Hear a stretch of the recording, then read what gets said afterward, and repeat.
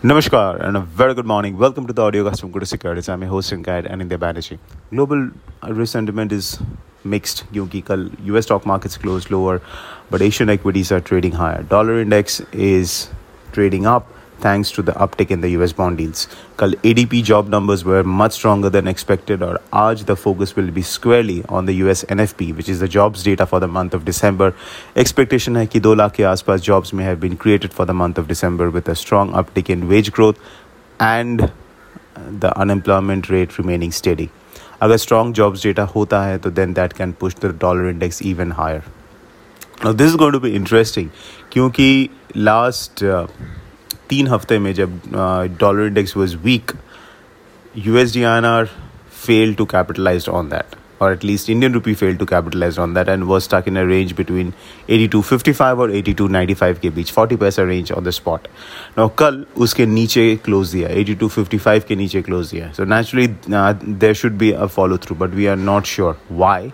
Because it is happening at a time when the dollar index is showing signs of life. मतलब dollar index is showing an early sign that it could be bottoming out and about to move higher.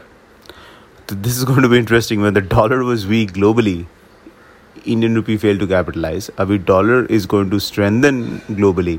Then can the Indian rupee play a catch up? That's what we have to see. But we are not counting much on this breakdown because of this divergence in the theme now globally. But अगर just price action पे focus करें तो 82.60 के नीचे जब तक spot sustain हो रहा है तब तक there is a possibility that yes, we could see a move down possibly towards 82.10. But in case अगर 82.60 के ऊपर जाके ये sustain होने लगता है spot, then we have to assume that this breakdown कल last 2 घंटे का was a false breakdown. And we'll continue to see this range bound trading between 82.50 and 82.95, 83 kind of levels. So the taking a trade, we are holding both. We went short straddle in the morning. The weeklies which we are still holding, and we also took a kind of a hedge with a short futures. Now we have to see whether we continue how we adjust those positions, because depending on how the market moves, agar there is a follow through on the downside, then we would like to add to our shorts, because हो सकता है ये 82.10 और 82 तक जाए. But अगर कोई follow through नहीं हो रहा है, then we'll cut our futures and focus more on selling more straddles or strangles or even iron fly. यहाँ पे iron fly का advantage आ जाता है, जो मैंने कल in the audio cast talked about, कि जब ये market false move देता है out of a range, up or down, means false breakdown or false breakout, वहाँ पे your straddles and strangles are at the risk of being stopped out.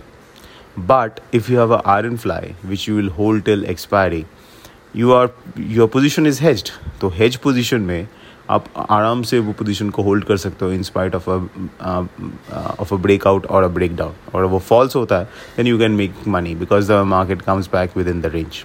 So that is the advantage of an iron fly, apart from the fact that the margin requirement is much lower than what you would pay on a straddle.